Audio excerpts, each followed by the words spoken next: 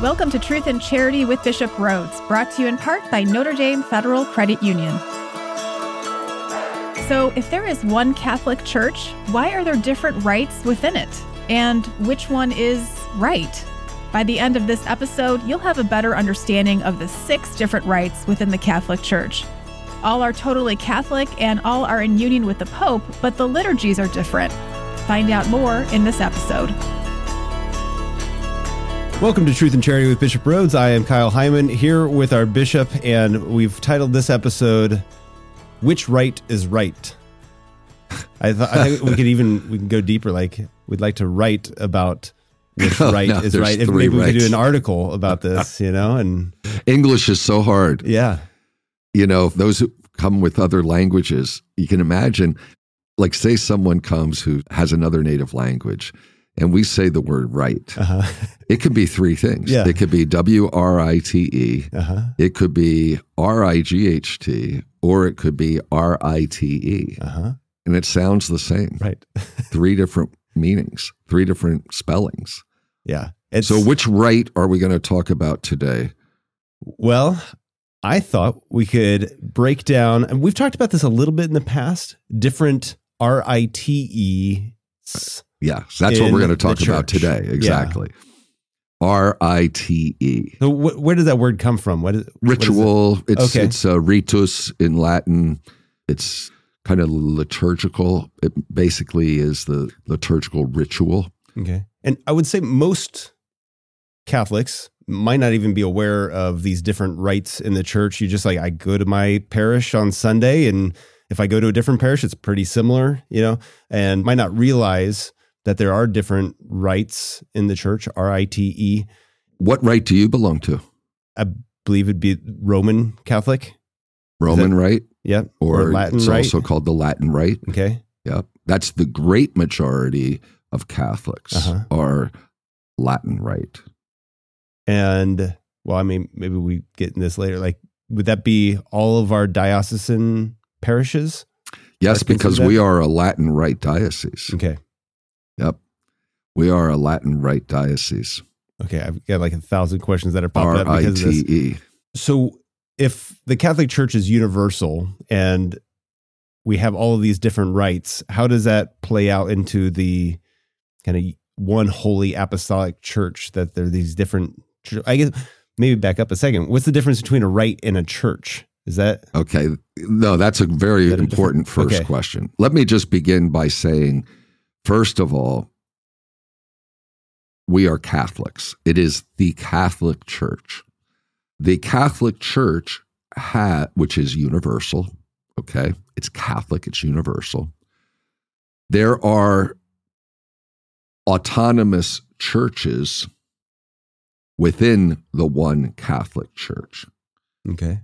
There is, for example, the Latin Church. There are also 23 Eastern Catholic churches. Okay, so when you talk about the church, for example, you could say someone can be a member of the Ukrainian Catholic Church. They can be a member of the Coptic Catholic Church. So the Ukrainian Catholic Church, that's not just being a Latin church that's in Ukraine. No, it's not Latin. It's its own thing. Right. And it could be anywhere. Right. Right. Okay. So the Ukrainian Catholic Church is totally Catholic, as all of the 23 Eastern Catholic churches are totally Catholic. They have bishops, priests, deacons. They have the 7 sacraments. They are fully Catholic. They are united. They are in communion with the Pope. They're in communion with the Bishop of Rome. They are Catholic. And that's really important because there were, a long time, like the last century, and that Latin Catholics like us sometimes would look at them and not think they're fully Catholic. Okay? Because their liturgy is different and all this, their priests can get married. So they're thinking, they thought of them more as Protestants. They are not Protestants. They are not Orthodox. They are Catholic. So The Catholic Church has what we call 24 autonomous churches. In Latin, the word is, we speak of them as sui iuris. Okay. Sui iuris in Latin means of its own law, of its own law. So each of these 24 churches within the Catholic Church are self-governing. They are led either by a patriarch or a major archbishop. And the patriarchs and archbishops of the Eastern Catholic Churches are in union with the Pope. So it's really important for us to understand this. A lot of times you'll see in the media, they refer to the Catholic Church as the Roman Catholic Church. Uh-huh. That's not exactly correct. I mean, we're the Catholic Church Okay. that has Roman Catholics, Ukrainian Catholics, Byzantine Catholics, etc. Uh-huh. So language can be, a little bit confusing. But each of these 24 churches are fully Catholic, so that if you went to church at a Byzantine Catholic church, you're allowed to, that fulfills your Sunday obligation. It's a Catholic church. You can receive Holy Communion Okay. in a Byzantine Catholic church or any of the 23 Eastern Catholic churches. The liturgy is quite different. We can talk about that maybe as we go on. So these Eastern Catholic churches have a hierarchy. They have, as I said, either a major archbishop. They have their own dioceses called eparchies usually. Okay. For the Eastern churches, they use the term eparchy or archeparchy, and we speak of a diocese or an archdiocese. Would their boundaries be different? Oh, yeah, their boundaries are different. And so we overlap. Mm-hmm. For example, Ukrainian Catholic Archdiocese based in Chicago encompasses several states, Okay. including our diocese.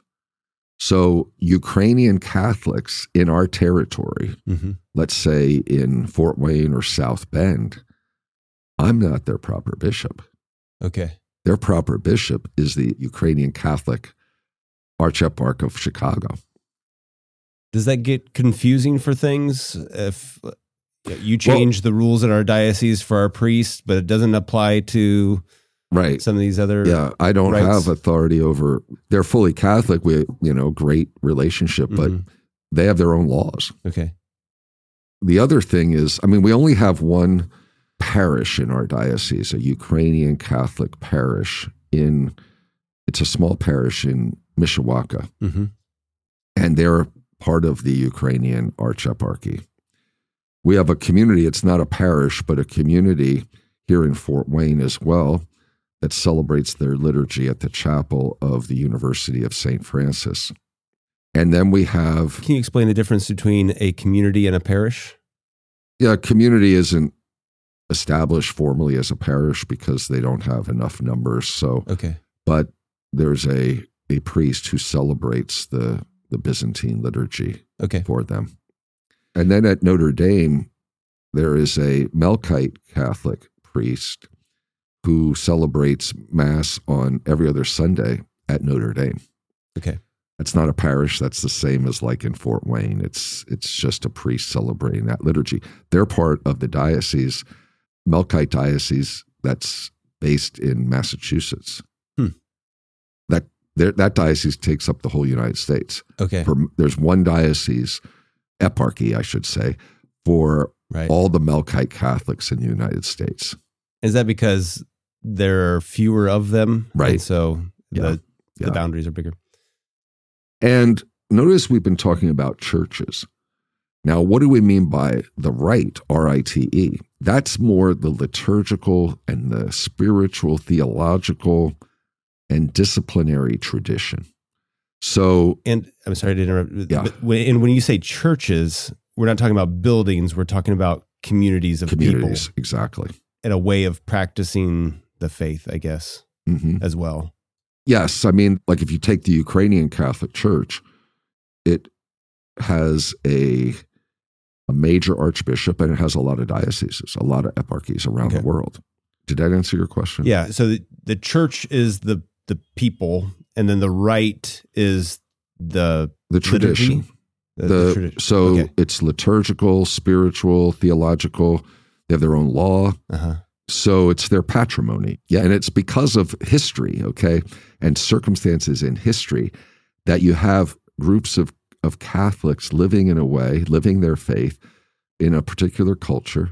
So it developed differently than, let's say, the way the church and the liturgy developed in the West. Mm-hmm. Maybe to simplify it, think of it this way. There are really 6 distinct rites in the Catholic Church. If you look at the Catholic Church, you can really divide it into 6 rites. So these are 6 traditions.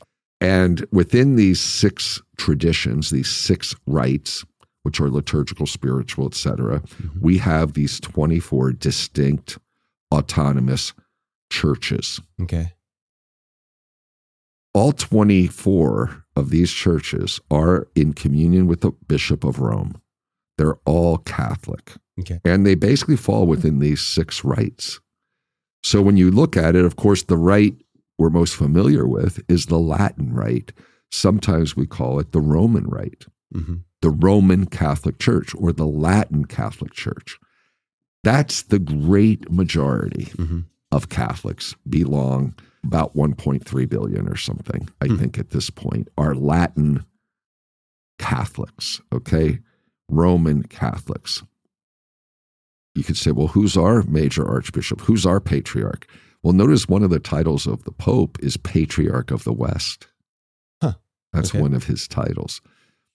But these other patriarchs and these other archbishops that are Catholic are in communion with him because he's the successor of St. Peter, the leader of the apostles.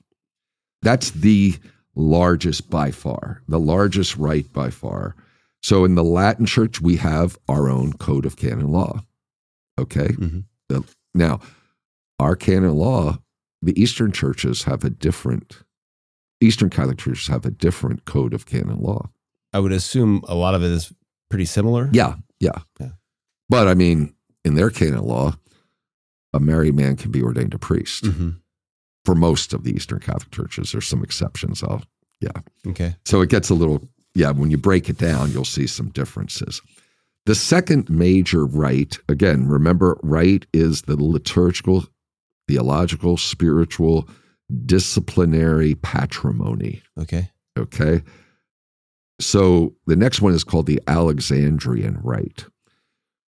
Alexandria, which is a city on the Mediterranean coast in Egypt, was one of the earliest Christian communities, one of the earliest churches. It's generally St. Mark, the evangelist, is considered the founder. And we can actually, depending on if you think this is interesting, we can talk more about each of the rites. But within the Alexandrian Rite, there are 3 churches. Okay? 3 Catholic churches within the Alexandrian Rite. And I'm familiar with them. I've had experience with 2 of the 3. There's the Coptic Catholic Church. There's the Eritrean Catholic Church. And there's the Ethiopian Catholic Church. When I was on the CRS trip to Ethiopia, I met with the Ethiopian Catholic bishops and attended the liturgy. Very, very interesting. The Coptic Catholic Church is basically in Egypt, but it has spread as well because, people, when they move around the world, so we have Coptic Catholics, for example, in the United States. Okay. And who's their bishop? Well, we can get into some more details. I mean, if you're interested in any of these particular churches, I can tell you more about them. The Eritrean Catholic Church, I don't have any experience with. Obviously, some of these names, Eritrea is a country, so it's next to Ethiopia. So there's a geographical part of this of where these churches began. And notice all 3 of these, Coptic, Eritrean, and Ethiopian, are all African, all part of that part of Africa. That's the Alexandrian Rite. Again, going back to St. Mark. The third is the West Syrian Rite. more commonly spoken of as the Antiochene Rite. Okay. So you think of the city of Antioch. And okay. who was the first bishop of Antioch? Do you know? No. St. Peter. Okay. Before he went to Rome, he preached the gospel in Antioch. So this is another one of those ancient churches. So when you look at the beginnings of the church, these are the most ancient churches: Alexandria in Egypt and Antioch in Syria. The Antiochene Rite is also called the West Syrian Rite. West Syrian, because another one's going to be the East Syrian, which I'll talk about. But the West Syrian Rite is the Antiochene Rite. Traditionally, this is considered the oldest church patriarchy in the world because it's even older than Rome. Yeah. Because St. Peter established a church in Antioch before he went to Rome. He was the first bishop of Antioch. Huh. So in that area of Antioch, a very rich tradition developed, a rich liturgy, spirituality. So within the Antiochene Rite, there are also three churches. Just like I mentioned, there are three churches, three of these 24 Eastern churches in the Alexandrian Rite. There are three in the Antiochene Rite. Mm-hmm. The Maronite Catholic Church, the Syriac Catholic Church, and the Syro-Malankara Catholic Church. I'm mostly familiar with the Maronite Catholic Church. As a matter of fact, I have a classmate from Rome, a seminary classmate who became a Maronite priest, and he's now a Maronite bishop in the United States. So I could talk a lot about the Maronites from my knowledge. I know less about the Syriac and the Syro-Malankara Catholic Church, but if you'd like to know more, in some episodes or some episode we could talk about, because I think the history is fascinating, to be honest. The fourth rite is the Armenian Rite. Okay, the Armenian Rite is obviously began in Armenia, and it has just one church, the Armenian Catholic Church. So the other rites have more than one church, but the Armenian Catholic Church has also a very rich history. We know, for example, that it has a very rich history. It's all over the world today. By the way, the Latin Catholic Church, also the Latin Rite, has only one church, by the way, the Roman Catholic Church. I should have said that. But the Armenian Catholic Church really goes back to very, very early centuries of the church. It's headed by a patriarch. By the way, these patriarchs are elected by their synods, and then they extend communion to the Pope, and the Pope receives their communion before they take office. So anyhow, if you want, we can talk more about the liturgy of the Armenians. Basically, I think it would have begun in around the 4th century. We had that terrible genocide of the Armenians in the early 20th century, so we can talk more about that. But next would be the Chaldean Rite, which is also called the East Syrian Rite. Okay, the West Syrian Rite, as I mentioned, has the Maronites and the Syriac Catholic and the Syro-Malankara Catholic Church. The Chaldean or East Syrian Rite has two churches, the Chaldean Catholic Church and the Syro-Malabar Catholic Church. Syro-Malabar Catholic Church has its roots in India. They consider their founder to be St. Thomas the Apostle. He's very much venerated in that church. As a matter of fact, these Syro-Malabar Catholics called themselves St. Thomas Christians because, according to tradition, St. Thomas the Apostle went there in the year 52 AD, modern-day India, the city of Kerala.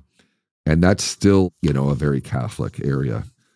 The Chaldean Catholic Church is basically in what is today Iraq, is where it was founded. The patriarch is called Patriarch of Babylon of the Chaldeans.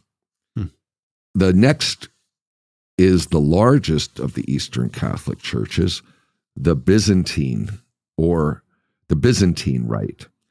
It's sometimes called the Constantinopolitan Rite because it began in Constantinople. And there are quite a few, 14 Catholic churches that are of the Byzantine Rite. We were talking about the Ukrainian Catholic Church. By the way, it's also called the Ukrainian Greek Catholic Church. That's one of the churches in this Byzantine Rite. But there are others. I mentioned the Melkite Greek Catholic Church because we have the Melkite liturgy at Notre Dame. Mm-hmm. That's one of the Byzantine rites. Okay. And then the one I'm most familiar with is the Ruthenian Catholic Church. It's also known as the Byzantine Catholic Church in the United States because we had several Byzantine Catholic churches, Ruthenian Catholic churches in Pennsylvania in the Diocese of Harrisburg. So I knew the priests of that. We would just call them Byzantine, but they are basically Ruthenian.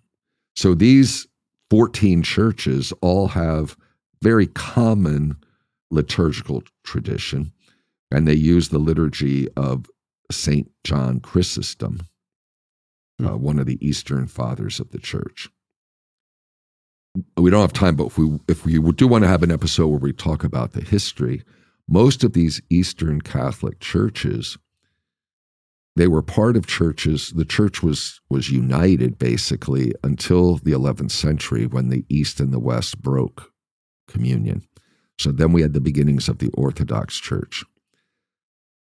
For some centuries, most of these groups that we've been talking about, not all of them, but most of them, really were no longer in communion with Rome.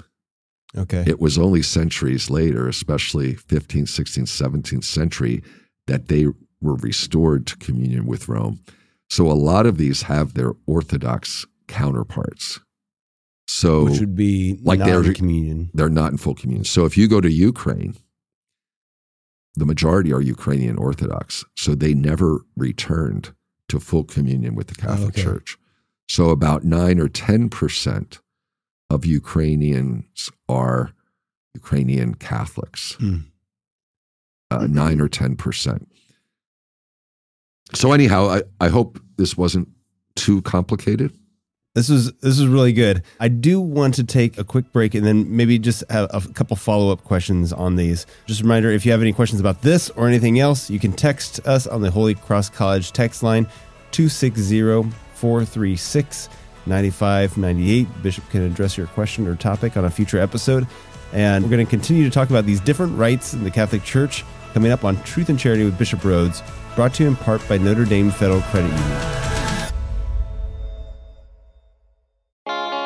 What's the difference between Notre Dame Federal Credit Union and a bank? Well, banks are owned by investors looking to make a profit. Notre Dame FCU is different. We are a not-for-profit, member-owned cooperative. Our mission is to help our members improve their lives with products, services, and education. If we end up with too much money ourselves, we simply give it back to our members. Last year, over $1 million. You already share our values. Why not share in our benefits? Notre Dame Federal Credit Union.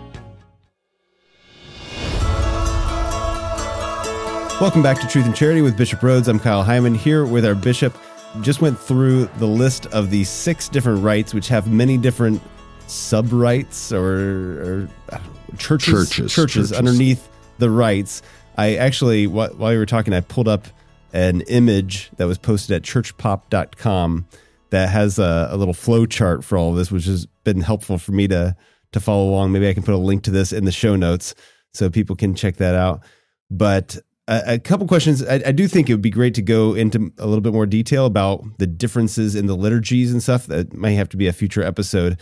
But I guess just a couple questions here. At what point does a church become schismatic, that it's no longer in communion with the Catholic Church? Like you said, some of these didn't return to be in communion with the church. So now we have kind of these split, some that are and some that aren't. What is the... Well, East and West was basically united, for 1,000 years, the first millennium. Okay, so I mean, there were some breakoffs. I don't want to give the idea that there were no schisms before that, but the great schism happened in the year 1054, and that's called the East-West schism. You know, there were a lot of cultural differences. These were in the East, they spoke mainly Greek, and in the West, they spoke Latin. So there was something of a rivalry. At different times, there was this lack of understanding between the Eastern Greek-speaking Christians and the Western Latin-speaking Christians. But really, things came to a head in the year 1054. It's called the Great Schism, the East-West Schism. And the Patriarch of Constantinople, the Eastern Catholic or Eastern Patriarch, his name was Michael Cerularius. And the legate of the Pope, whose name was Humbert of Silva Candida, issued mutual excommunications. Okay. Those excommunications were not lifted. They were not lifted until 1965. The end of the Second Vatican Council between the Patriarch of Constantinople and the Pope. They met and they lifted, Pope Paul VI and Patriarch Athenagoras lifted the mutual excommunications. So relationships have grown closer through the years since then. But there's still not full communion. We can talk more. There were efforts to restore communion. In the year 1434, there was a famous council in Florence, and there was a very short-lived reconciliation and reunion of the Catholic and Orthodox churches, but it really didn't last. We can talk more about that if you'd like. But then when we had some of these Eastern churches who came back to full communion with Rome, most of them are what we call today, that we've been talking about, these Eastern Catholic churches. But when you look at the Orthodox Church, even though they are not in union with Rome, the various Orthodox churches are what we call sister churches. In other words, they're part of apostolic succession. They have valid bishops and priests and the seven sacraments, and we hold so much in common. There's some differences because they do not recognize the primacy of the Pope. And there's some other differences too, but that's the main source of division. Okay. So can one person belong to two different rites? No. Okay. Nope. Can somebody not belong to any rite? And you just say, I go to whatever Catholic church and I'm not a part of a particular rite? Okay. No. Whatever you were baptized, basically. Can you convert rites? You can change rites. It's not easy. It's a process to do so. Okay. Canonical process. What would that? Well, is there a ceremony to be? No, there's not a ceremony, but there has to be a formal petition, and there would have to be an exchange of letters between the two bishops and agreement. I'd have to look in that. I've only had that not very often, but there are a few times as a bishop where I have signed off basically on a Latin Catholic of the diocese becoming a member of one of the Eastern Catholic churches or vice versa. Okay. But when I say if you're baptized in the rite, I have to be a little careful. It's not just the baptism. Really, it follows your lineage. And I can't remember if it's the father or the mother. But yeah, I could get into, if you have some of those canonical questions, I need to research them a little bit. Yeah. And then maybe it would vary from the different rites, but you mentioned language. So we have this Latin background in the Latin or the Roman rite, and Greek in the others. Does that mean they were saying their masses in Greek, even if they were other languages, other Eastern languages too? Okay. We should be clear on that. For example, Aramaic, the language of Jesus. If you look at the Syriac Catholic Church, for example, Old Slavonic, various languages in these different Eastern Catholic churches. They're basically Eastern languages. And then there's also where some of their liturgies, depending on which church, they still use an old language that people don't even speak anymore, kind of like when we have Latin masses. Right. So they have the same issue of like even some disagreements where they'll have someone who says, well, we want the language in our vernacular at the liturgy, and others will say, no, we want the old traditional language. So we'd have to look at each of these churches to say how they handled the language issue for their liturgies. Which it seems like the Greek or Aramaic makes a little more sense as far as for those that have a nostalgia or something, then it makes more sense than Latin being, I don't know when the church started saying Mass in Latin, but if you really wanted to be historically, like go back to the source, it would have been in what, Greek or Aramaic? Right. From the beginning. Greek especially. Especially. So yeah, we'd have to look at each of these churches and see.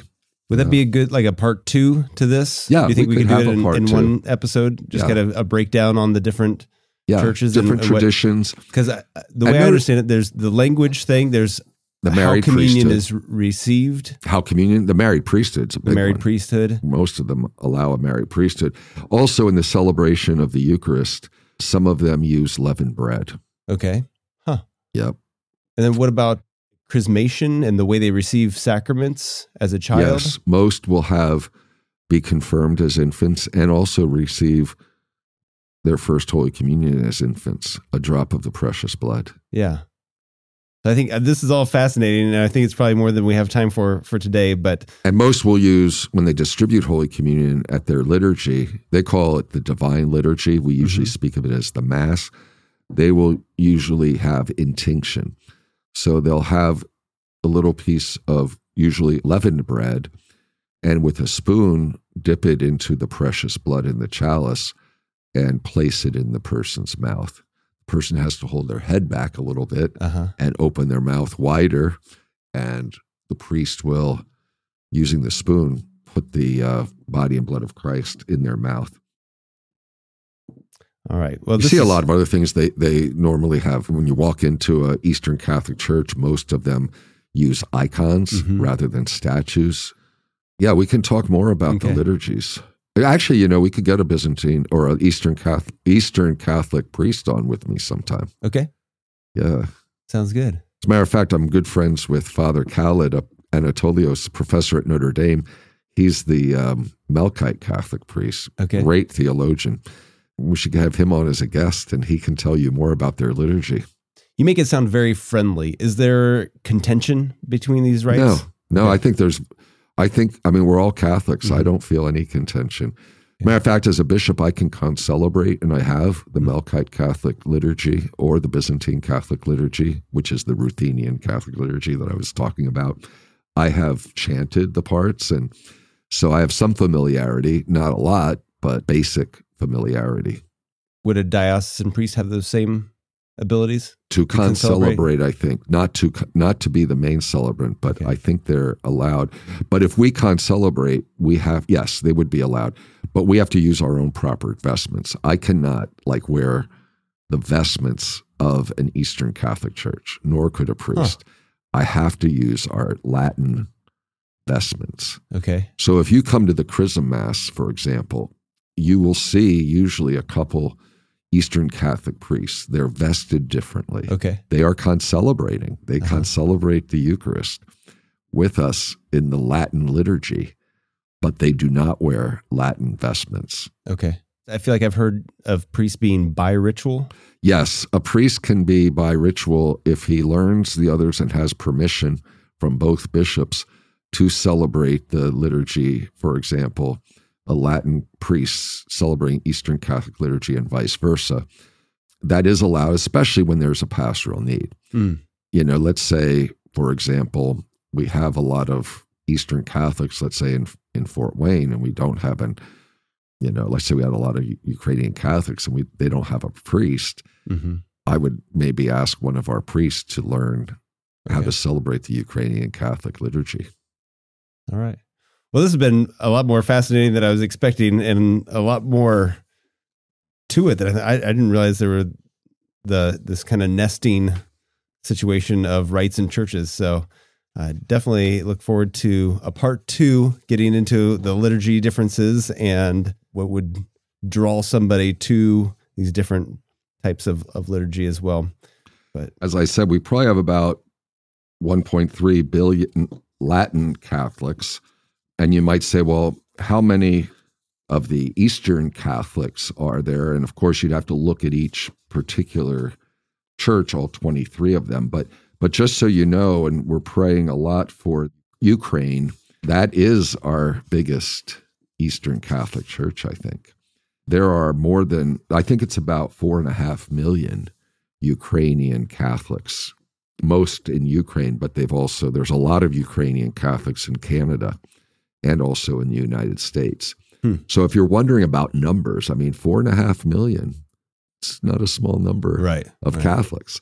There are also a lot of Syro-Malabar Catholics in India, also more than 4 million. I don't think there's as many Syro-Malabar as there are Ukrainian Catholics, but that's a significant number too, 4 million. The Maronites, which are based in Beirut, Lebanon, they have about 3.5 million Maronite Catholics. So just to give you an idea, now there's some of these Catholic churches that are quite small, which might only be a couple thousand people. As an example, there is a Albanian Greek Catholic church that has about 4,000 people. Worldwide. That's it, worldwide. Yeah. And that's partially because they were decimated, under communism. But we could, again, if you want in a further episode, we can talk more about some of these specific churches or specific rites. All right. If the listeners are interested, you'll have to do a poll. Well, I'm interested. So maybe we should get Father Khaled to talk about the liturgy. Also, we have Father David Meinson in Fort Wayne who celebrates a Sunday Divine Liturgy. He's a priest of the Ukrainian Catholic Archeparchy of Chicago. Okay. It's a smaller community, and he's a priest of that Archeparchy. And then there's a priest, but he's not full-time, at St. Michael's Ukrainian Catholic Church in Mishawaka, that small church that I mentioned. All right. Well, yeah, that'd be fascinating to get that perspective. Well, thank you, Bishop, for another great episode of Truth and Charity. Remind people that you can find past episodes at spokestreet.com/askbishop. And you can also, there's a form there if you want to submit a question there, and share this episode and other episodes with your friends. Let them know about this show and where they can find it. And before we go, could we get your Episcopal blessing? Sure. The Lord be with you. And with your spirit. Blessed be the name of the Lord. Now and forever. Our help is in the name of the Lord, who made heaven and earth. May Almighty God bless you, the Father and the Son and the Holy Spirit. Amen. Thank you, Bishop. You're welcome, Kyle. Truth and Charity with Bishop Rhoades is brought to you in part by Notre Dame Federal Credit Union.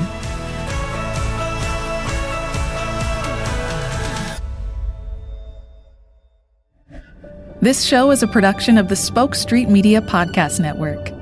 For more great podcasts, visit spokestreet.com.